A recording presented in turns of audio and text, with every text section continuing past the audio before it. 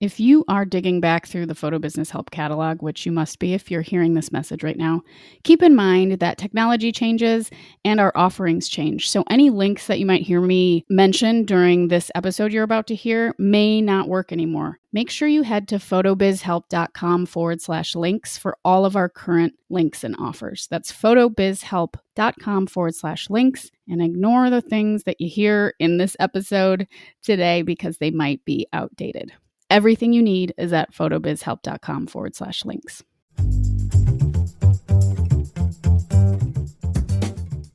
This is the Photo Business Help Podcast, a place for photographers who want to earn money with photography and live a better life.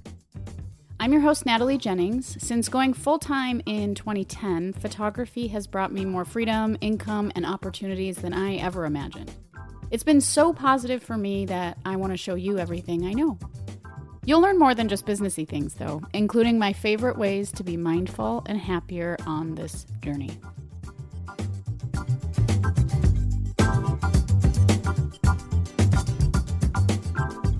Thank you for listening to the Photo Business Help Podcast. Today, I am doing a little throwback to an episode from last year, June of last year, so it's been about a year, that I think will still be relevant, especially since so many folks are working from home or digging into stuff that's been on their to-do list, one of them being fixing up your website. So today I'm going to do a replay that will cover 6 things that you can do to help improve your website. They're easy things, they're accessible things, and hopefully you'll find this useful. If you'd like a copy of the stuff I'm going to go over so that you can keep it handy as you're fixing up your website, I've put all of the tips and points from today's episode into a free download if you just want to go that route. Go to photobizhelp.com/6fixes. That's photobizhelp.com/6fixes. You can just get a download for the 6 things that I'm going to talk about today, or that I talked about a year ago, but I'm going to replay for you today. I got to be honest, I'm doing a lot of work right now to reshape, rethink, and show up more in this education space and in Jennings Photo, my photo business. So again, it's photobizhelp.com/6fixes. And here is the partial replay. I cut out the intro since it's not really relevant from an episode, I think it's episode 9 last year.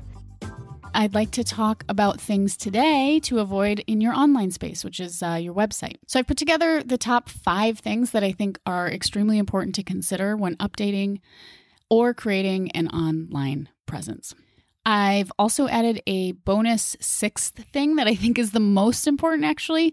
And I thought of it after I put the whole thing together. So I'm just going to add it on to the podcast here. So stay tuned for bonus number 6 at the end. So there are definitely some things to avoid when setting up your website. And these are a few that I think top the list and that are worth mentioning. Number 1, autoplay music. Autoplay music. I think music is a fantastic addition to the mood and experience of viewing photos, definitely. But the option to listen is a lot better than blasting your viewer from the get-go. This is because people might be in a quiet place at work or wherever. And if your site launches into like a rock ballad, like love song at full volume, and your potential client is, standing in line at the bank, they're going to just shut the browser and leave your website fast. So if you want the option for music, put a little button there, but I recommend avoiding autoplay music. Next, long slideshows. I like to avoid slideshows that are super long, so say more than like 15 or 20 images. You want to entice folks to see more of your work and to seek out more of your work rather than have to wait through a timed slideshow for more than 30 seconds or so. Some people will sit and enjoy it, but building momentum and excitement is an important part of walking your client through your site without them losing interest. So if you have slideshows, keep them smallish, and that usually prompts people to click elsewhere and keep exploring your site. So avoid long slideshows. Number 3, typos. Typos. I don't think I need to say anything more about that. We all make mistakes, and if you guys see some typos in my work, please please send them my way. It's more common in like a blog post, but it looks really bad if you have a big typo in a big headline-y permanent kind of spot on your website. So check those places first. I'm sure we all have blog typos, and those things kind of come and go and cycle through your feed and aren't as critical, but no typos is definitely the best way to go. So avoid typos and double check your copy. Okay, number 4, you're going to want to avoid hiding important things. So when important things are hard to find, that is not good. So make things that you want people to see really easy to find. If you're highlighting a particular product, make sure it's front and center, not at the bottom of the second page or in tiny print somewhere.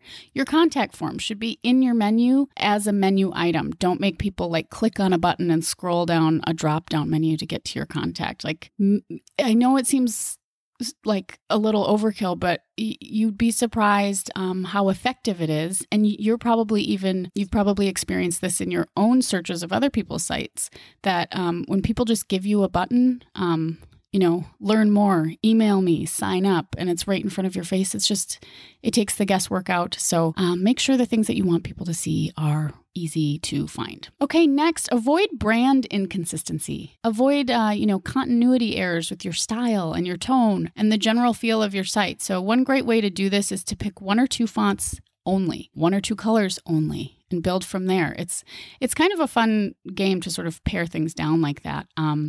Because it's easy to get like too busy or too fonty or too colorful. Limiting yourself is a really great way to dial things in, keep things simple, and then kind of bring yourself back to a starting place so that your brand and your website don't get out of control with inconsistencies.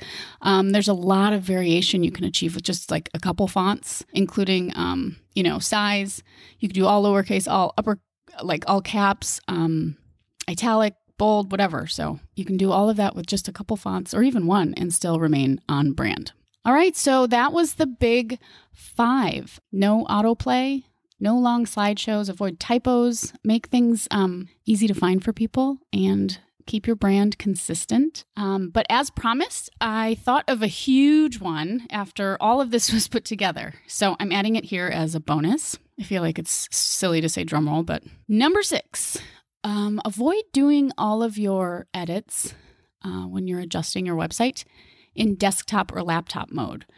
So every year, the percentage of mobile usage increases quite a bit. And that means that more and more and more people are finding you from their phones and their tablets instead of their desktops. So it's imperative that you do not forget to look at what your site looks like on mobile. It's not only important that you have a responsive site.